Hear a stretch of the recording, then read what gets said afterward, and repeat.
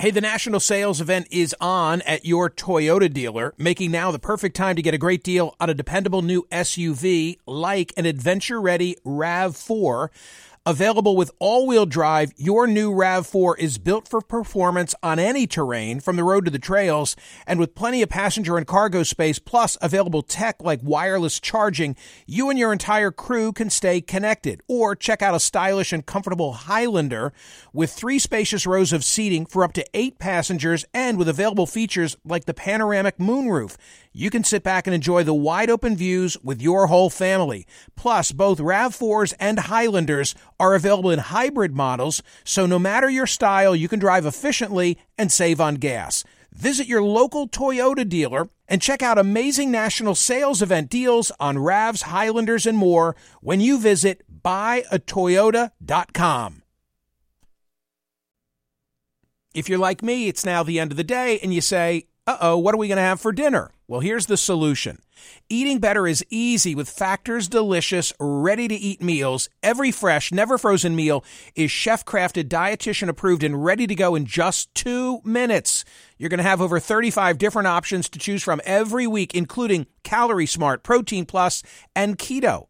Flexible for your schedule, get as much or as little as you need by choosing your meals every week. Plus, you can pause or reschedule your deliveries at any time. Also, there are more than 60 add-ons to help you stay fueled up and feeling good all day long. Factor is the perfect solution if you're looking for fast, premium options with no cooking required. Sign up and save. We've done the math. Factor is less expensive than takeout, and every meal is dietitian approved to be nutritious and delicious. What are you waiting for? Get started today and get after your goals. Head to factormeals.com/Smerconish50 and use code Smerconish50 because you'll get 50% off.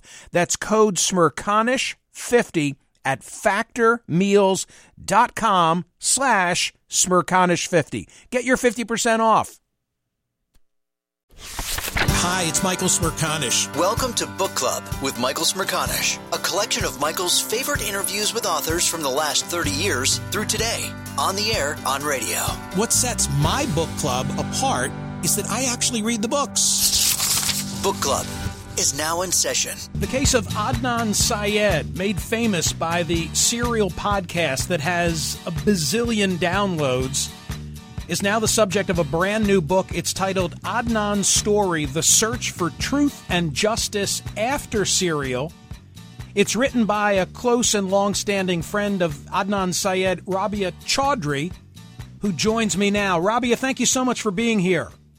Hi, thanks for having me. It's a hard conversation to have with you because I'm not sure what I should expect of my own audience in terms of their familiarity with the subject. So I want to make sure that we go through some of the basics. I'm totally into it. I listened to the podcast. I've read your book. I was engrossed in your book. I had something very funny happen to me, which is that 2 nights ago, I was in a bookstore in Florida, one of the few remaining Barnes and Nobles. And I was walking through the nonfiction true crime section looking for a particular book, not yours, because I already had a copy. And lo and behold, in a display case, they had a brand new book by Asia McClain. I didn't know that she'd written a book as well. So, oh, yeah. That's been out for a couple of months, actually. Had no idea. So the subject is very much in play. But I have a preliminary total non sequitur question for you, okay? Okay. Your bio, as presented to me from St. Martin's Press, says Rabia Chaudhry is an attorney, president of the Safe Nation Collaborative, and National Security Fellow at the New America Foundation. I have the highest regard for Peter Bergen. Is he not also associated with the New America Foundation? Peter is my boss. Yep, I work with Peter. Wow, what a 1 degree of separation then. He's fantastic, yep. So on a day-to-day basis, when you're not fighting for the name of your good friend Adnan Syed, what is it that you do for a living? Well, actually, so that bio is a little bit dated, which is interesting. I've been a fellow with the New America Foundation for about 3.5 years now, but my project with them ended last summer, and I told Peter, I said, I need some time off to work on this case. This March, I began a fellowship at the U.S. Institute of Peace, which involves international research on basically religion and terrorism, and I'm doing that research in Pakistan and Sri Lanka. So, but I still do work with Peter. We meet every so often. We were at a White House meeting last week. But much of my work in the policy field that I've been doing and policy and research field that I've been doing for the last 5 years involves the field of CVE, which is countering violent extremism. It's understanding how people get involved in extremist ideologies, how they're recruited, what resonates with them, how do you stop it, things of that sort. You've known Adnan Syed for a long time. How so?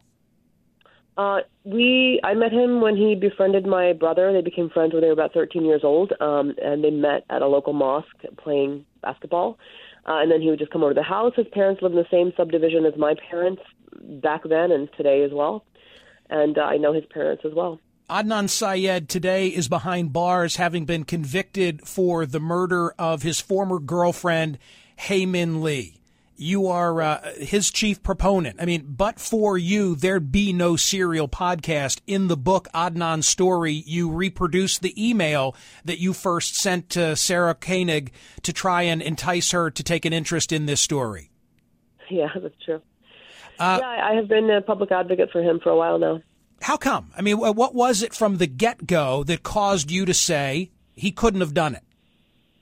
Well, number one, I know him. I've known him since he's 13 years old. The community knows him. He's just the most non-confrontational, just the sweetest guy, the mildest-mannered person ever.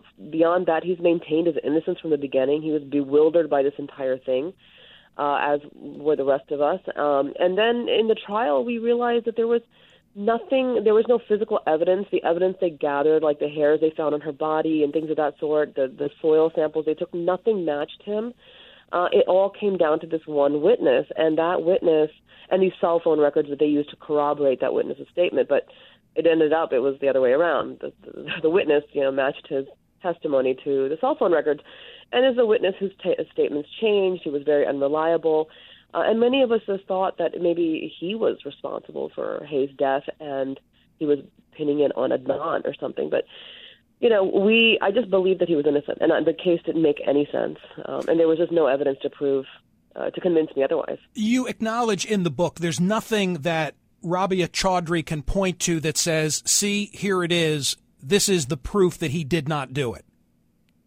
I don't know. I personally think that the lividity evidence, the evidence of the autopsy evidence, is very good proof that the way she had to have died and been buried and what happened to her after she left school, that Adnan couldn't have done it.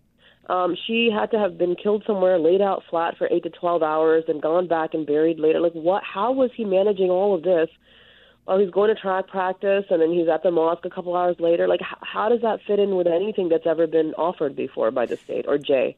And so I think the medical evidence completely contradicts what the state narrative is, unless they completely reframe it and said, okay, no, Adnan killed her in some private place and we laid her out. I mean, the whole body in the trunk, it never happened. Okay, be fair, and from your perspective, this will be the equivalent of playing devil's advocate, but give my audience the 60-second summary of the state case against your good friend. The 60-second summary is that the state says that Hae Min Lee broke up with Adnan. He was heartbroken, and he decided he was going to kill her, so that he somehow followed her out of school one day and killed her, went back to track practice half an hour later, left her body in the trunk of her car, and then a few hours later buried her with the help of a man named Jay Wiles, who then testified against him. And the state case further would say that his motivation in killing her was there was always tension in the relationship brought about by their different points of origin, the fact that he was Muslim, that he should not have been dating, that there was a homecoming dance where he was embarrassed by the appearance of one of his parents because they knew that he was dating this woman, not only dating her, but that she was Korean, that they almost wanted to cast this, and perhaps, Rabia, you're going to tell me they did cast this as an honor killing of sorts. Oh, they did. They absolutely did. His religion and ethnicity were very much part of the state's case and motive. It came up time and time again, from the bail hearing to the first trial to the second trial to the documents we found in the prosecution files. So that they very much felt that he was motivated by religion. It was a very odd argument for those of us who were witnessing this, because we thought if you are a religious Muslim, you're not smoking pot, drinking, and dating. Like, you can't have it both ways. On top of which, you're making the presumption that if you are a religious Muslim, for some reason, you can, like, kill somebody. It was so preposterous, and it is still reprehensible. And the interesting thing now is that the state now is dialing back. And in the last couple of years, their statements have been like, no, it was never about his religion and ethnicity. It was just a routine domestic violence crime.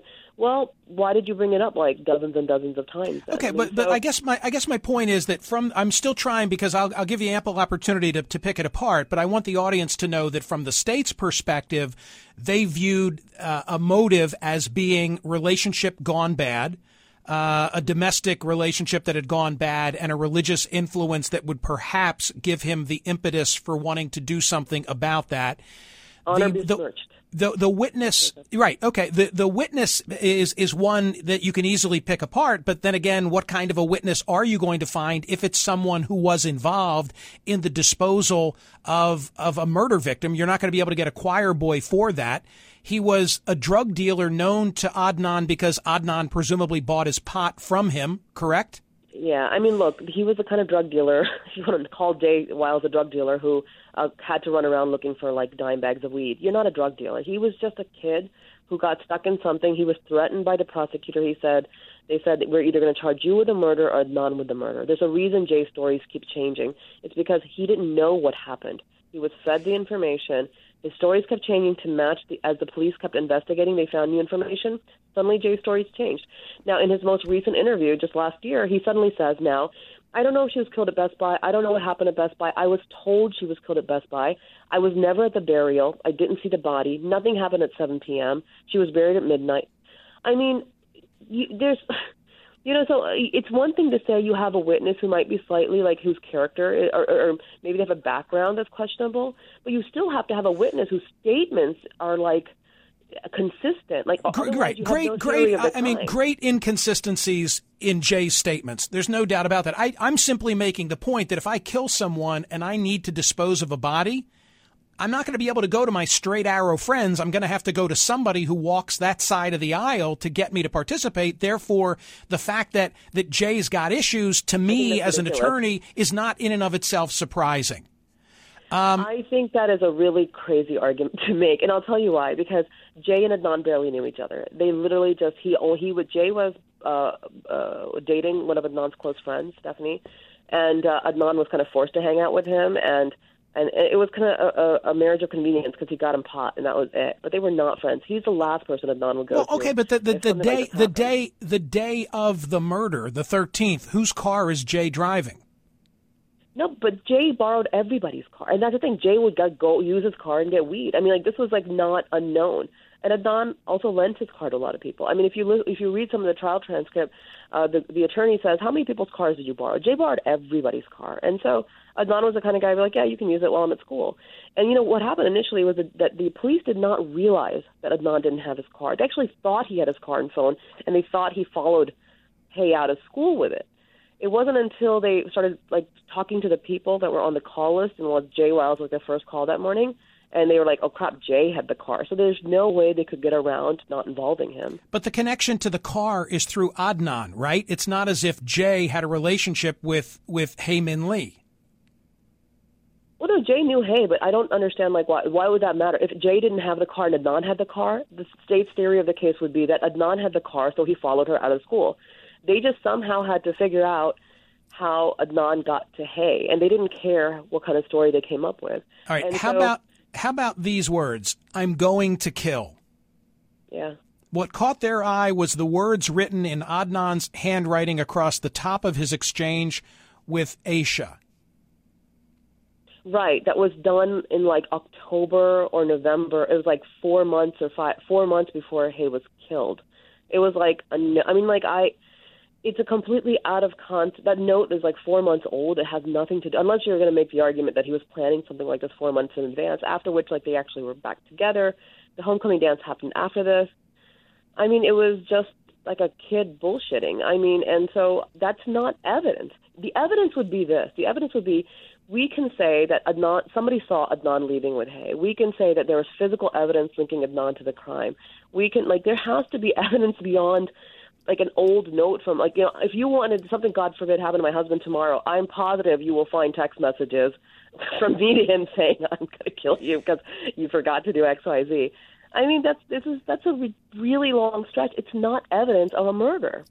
I fear I'm losing my audience in the weeds because you and I are conversing about the case. You far more so, exponentially more so than I am. But I'm so intrigued with so many of the details. So let me drill down on one of them that I find troublesome with regard to your friend. Okay. This is the Book Club with Michael Smerconish podcast from SiriusXM.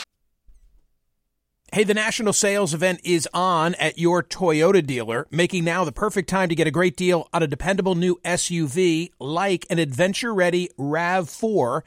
Available with all-wheel drive, your new RAV4 is built for performance on any terrain, from the road to the trails, and with plenty of passenger and cargo space, plus available tech like wireless charging, you and your entire crew can stay connected. Or check out a stylish and comfortable Highlander with 3 spacious rows of seating for up to 8 passengers and with available features like the panoramic moonroof. You can sit back and enjoy the wide-open views with your whole family. Plus, both RAV4s and Highlanders are available in hybrid models, so no matter your style, you can drive efficiently and save on gas. Visit your local Toyota dealer and check out amazing national sales event deals on RAVs, Highlanders, and more when you visit buyatoyota.com. If you're like me, it's now the end of the day, and you say, uh-oh, what are we going to have for dinner? Well, here's the solution. Eating better is easy with Factor's delicious, ready-to-eat meals. Every fresh, never frozen meal is chef-crafted, dietitian-approved, and ready to go in just 2 minutes. You're going to have over 35 different options to choose from every week, including Calorie Smart, Protein Plus, and Keto. Flexible for your schedule, get as much or as little as you need by choosing your meals every week. Plus, you can pause or reschedule your deliveries at any time.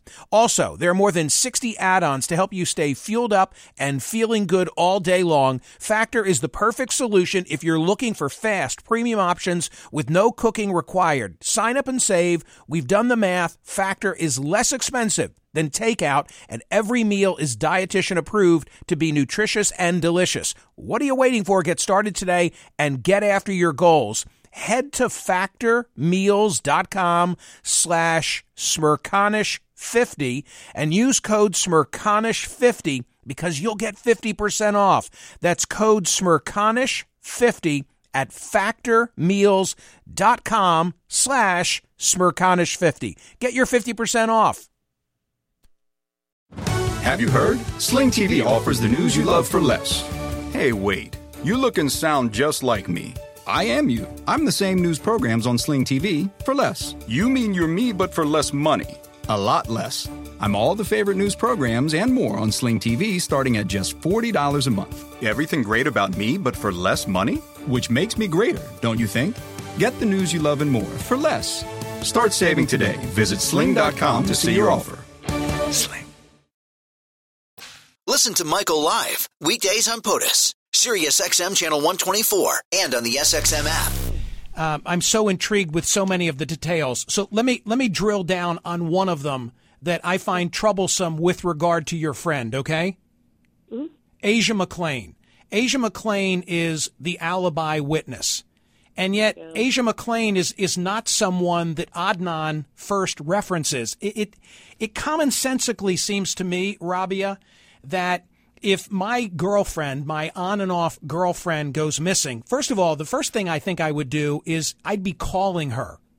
I'm troubled by the fact, and you correct me if I'm wrong, that he never calls her from the time that she goes missing and then we know is murdered. But why would he not make the call unless he knew that she could not be in a position to answer that call because she was dead? Well, how would you feel about the fact that her current boyfriend, who she had spent the evening with before and who she was supposed to see that night, never called her? I mean, what you have to understand is what was happening at the high school. The the parent, Hayes' family and police are calling a bunch of kids saying, do you know where she is? And everybody's like, no, we don't know where she is. The next 5 days, there's no school. Nobody realizes until like 5 days later when they go back on the 19th that Hayes actually still missing. Nobody has any idea. They all figure she's got a new boyfriend. She's been fighting with her mom. She's been spending the nights with him. She's probably there the night they called. He had no idea, along with her friends, nobody was worried. Nobody thought about it because Hay is a very independent girl. She had a job. She had her own car. Nobody was thinking, oh, my God, Hayes, nobody knows where Hay is. Because they didn't hear from the family either. It wasn't until the following week when they went back to school that they're like, where's Hay? Is she still, like, nobody knows? And that's when they realized it had been 5 days, and that's when they started getting worried. But Hay had a current boyfriend who was supposed to see her that night, who she had spent the evening with the night before, and apparently had been on the phone until 3 a.m. And he finds out the police is looking for her. He doesn't even contact the police. He doesn't even call them back. Do you believe he did it?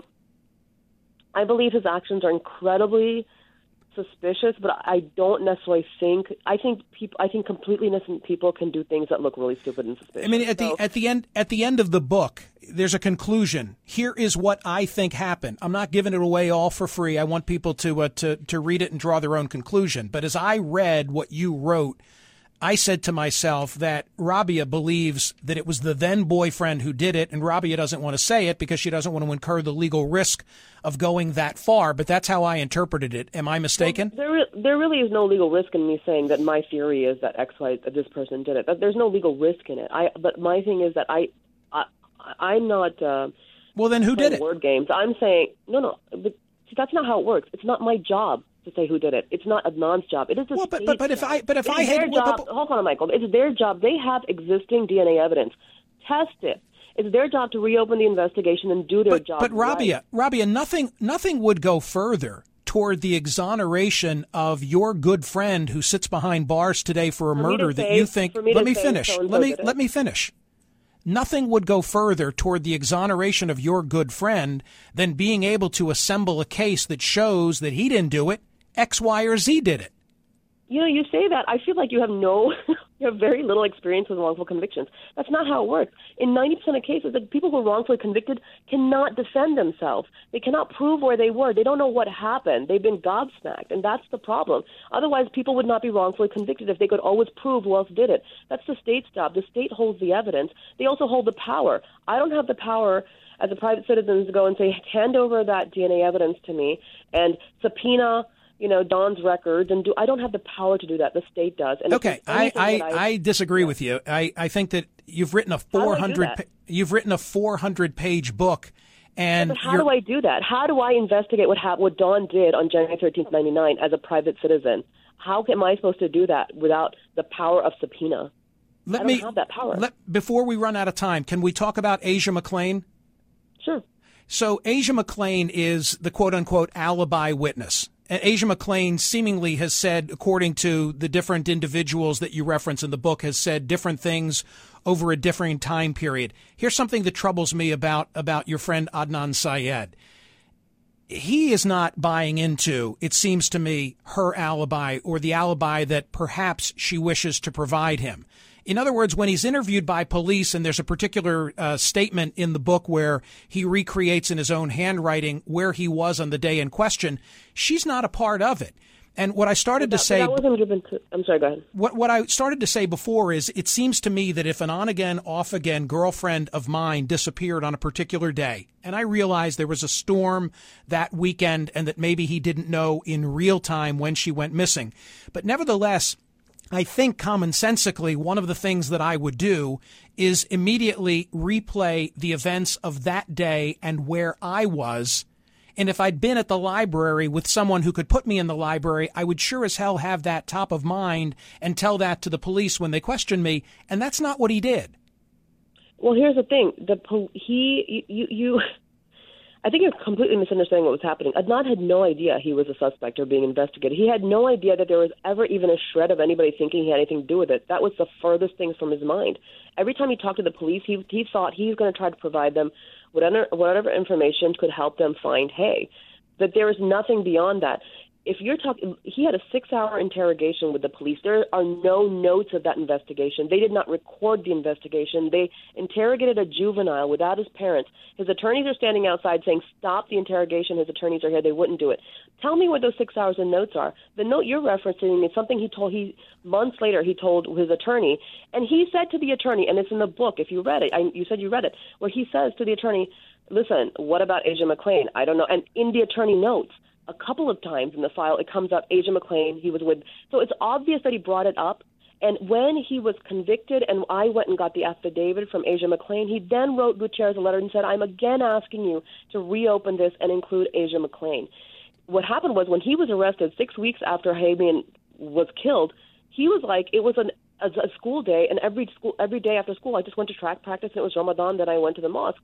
So for that half an hour of time, he's like, I usually just wasted time at school until it was time for track practice. When he got Asia's letters, he's like, oh my God, yeah, I remember having that conversation. He sent the letters to his attorney. His attorney came back and said, you're wrong because she has her dates wrong.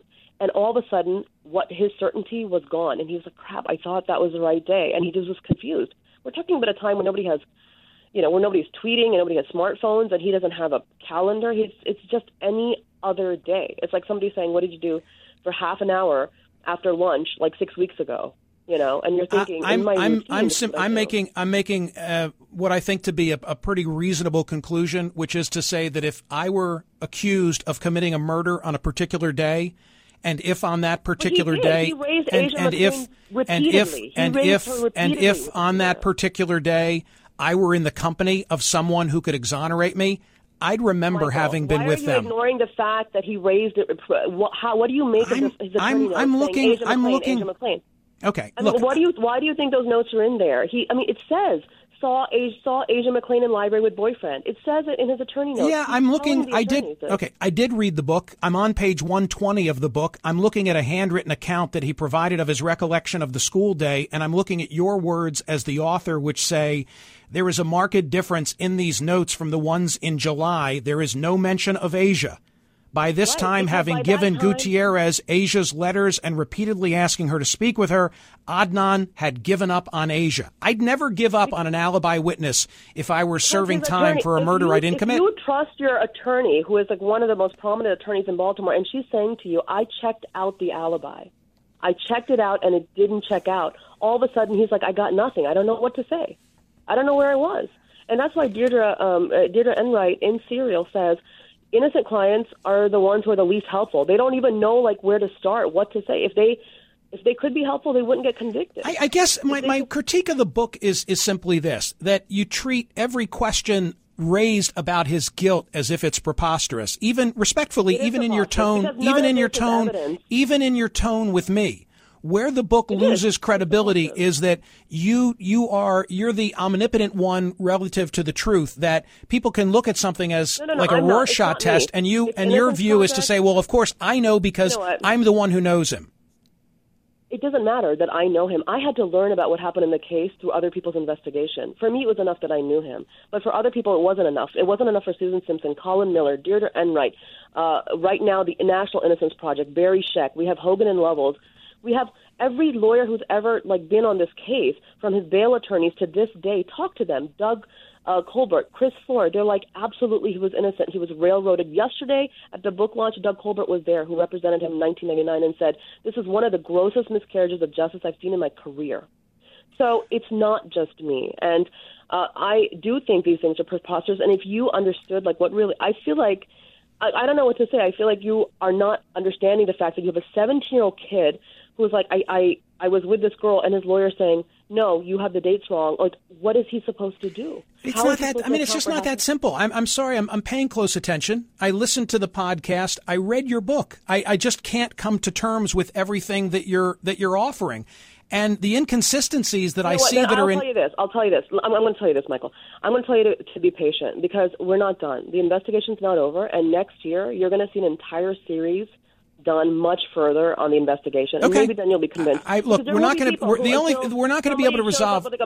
Rabia, we're not going to be able to resolve anything other than you are a really good friend. How's that? You are a really good friend to this guy, and I want to be a good friend, and I hope, and I don't want it to be that Adnan's a good guy. And I hope that he is deserving. I don't know what went on here. I just know that by nature I'm a cynic, and I have a lot of questions. Not the least of which is the inherent, I think, contradiction of appealing and saying, well, we want the alibi witness brought in, and at the same time saying that you don't even let me finish. You don't even let me finish because you have such a certainty that you're right. My God, I'm a guy who took the time to read your book and is seeking to engage you on it. Let me just finish my thought. I see a contradiction in asserting to an appellate court we want Asia McClain to be able to be brought in and testify, and at the same time saying, and Gutierrez also let him down because she didn't let him plea. I mean, on one hand, you're saying he wanted to plead to a lesser offense, and on the other hand, you're saying, oh, and if only the alibi witness had been able to come in and show that he hadn't committed the murder. I don't think you understand how these things work. If you talk to people who have practiced criminal defense, I mean, just yesterday, the New York Times printed an article that showed that 97% of federal crimes are pled out, that there are judges who sit for a decade and they only see 1 or 2 trials because there is such overwhelming power and force from the prosecutor that people are screwed. And when Adnan realized he didn't have Asia because his attorney saying there's nothing there, and he was being told by other inmates, you need to just look for a plea because you're in trouble because the state must have something. They must have a witness. He had no idea how to defend himself. And that's all it was. He was. I'm offended by you saying repeatedly that I don't understand. I'm an attorney. Like many who will interview you are not going to be attorneys. I understand. Hey, I am an attorney, and I didn't understand this. How was Adnan able to listen to the program? I'm curious. I'm happy to have him listening. I'm just curious as to. Pardon me? He cannot listen to this. He cannot listen to this program. I think he has. I don't believe he can listen to the radio program, but he does have access to TV. You tweeted that he was disappointed to hear that I hadn't been accepting of his story. I was curious as to where that came from. We were actually we were talking about how surreal it is for him to get news about his case from the media, and then it kind of turned into a conversation about it's really interesting. These are you and others are people he grew up with, journalists that he grew up even in prison watching. So he's like, it's really kind of interesting to listen to follow journalists and like them and listen to them and turn to them for what the news and then listen to them talk about you and your case. And then he brought you up, and he's like, do you know this guy? He's like, oh, I've loved him for years. And then I heard him talk about my case, and I was like, oh no, I'm gonna have to break up with him. And he was just kind of laughing about it, and I thought it was funny because I hadn't heard him talk about that before, and that's why I tweeted it. Final question for Rabia Chaudhry, and thanks for being gracious with your time. What's the current posture of the case? He has been granted a new trial. His conviction has been vacated, but the state has filed an appeal, and so we have to wait and see if that appeal is upheld or not. But if it's not, then we should be ready to go for a new trial. In the next trial, unlike the first two, one was abbreviated. Do you expect that he'll take the stand in his own defense? I think he can if he wants to. It depends on what his attorneys advise him. In a lot of cases, attorneys don't advise it. But I do very much look forward to calling all kinds of other people to the stand, including Right. I was just kind of surprised in the book. I wish there had been more discussion. I don't remember that there was any discussion about that decision and whether he would change it in the next go-round. Yeah, no, when he was arrested, it was like the first time our community had ever encountered the criminal justice system. And him and his family and all of us were like, he should take the stand. He should take the stand. And Gutierrez was like, that's not how it works. I don't let my clients take the stand, on top of which the state has to prove their case. And so everybody said, okay, I mean, you're the expert, you're the lawyer. And that's all it was. And so he, even when he wanted to, he was told not to. And as a 17-year-old, all of us, we all listen to the lawyer. Rabia, thanks so much for being here. The book is titled Adnan's Story. It has just come out, just yesterday, and I wish you good things. Great. Thanks so much. TC, as you well know, Kevin Urich was the prosecutor in this case, a guest on my program. I will make available the totality of the interview. There's just one aspect, I think, for parody I want the audience to hear and to hear right now. My recollection is that I said to him something like, Was there anything unique about this case? Was there anything that stood out? Or was it just like many other cases that you prosecuted? Here's that one exchange that we had. Was the case of Adnan Syed one of your more memorable cases, or would you describe it as being fairly routine?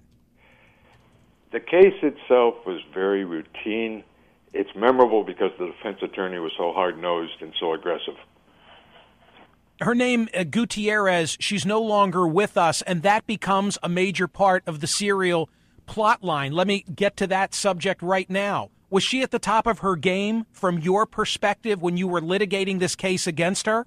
Definitely. She was probably the most feared defense attorney in Baltimore City from the mid-'90s to the late 90s. Because by the end of the serial 12 episodes, a listener could easily come away with the impression that Gutierrez, your opponent, was impaired and that wounded the defense of this case.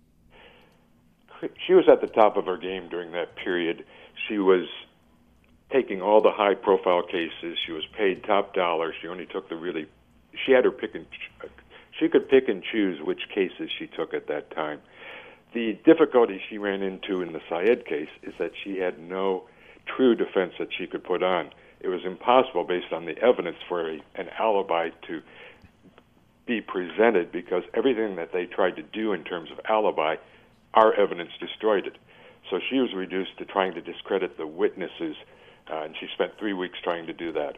That's Kevin Urich. He is the prosecutor of Adnan Syed. Wish we had more time. Holy smokes. I just looked at the clock, and yet I could have gone on with Rabia for much longer than that. Hear more of Michael Smerconish on SiriusXM's POTUS Channel 124. Live weekdays from 9 a.m. to noon East, or anytime on the SiriusXM app. Connect with Michael on Facebook, Twitter, YouTube, and at Smerconish.com. Book Club with Michael Smerconish. New episodes drop Mondays, Wednesdays, and Fridays. Want the same expert advice you get from the pros in the store while shopping online at DiscountTire.com? Meet Treadwell, your personal online tire guide that matches you with the perfect tire for your vehicle. Get your best match in 1 minute or less with Treadwell by Discount Tire.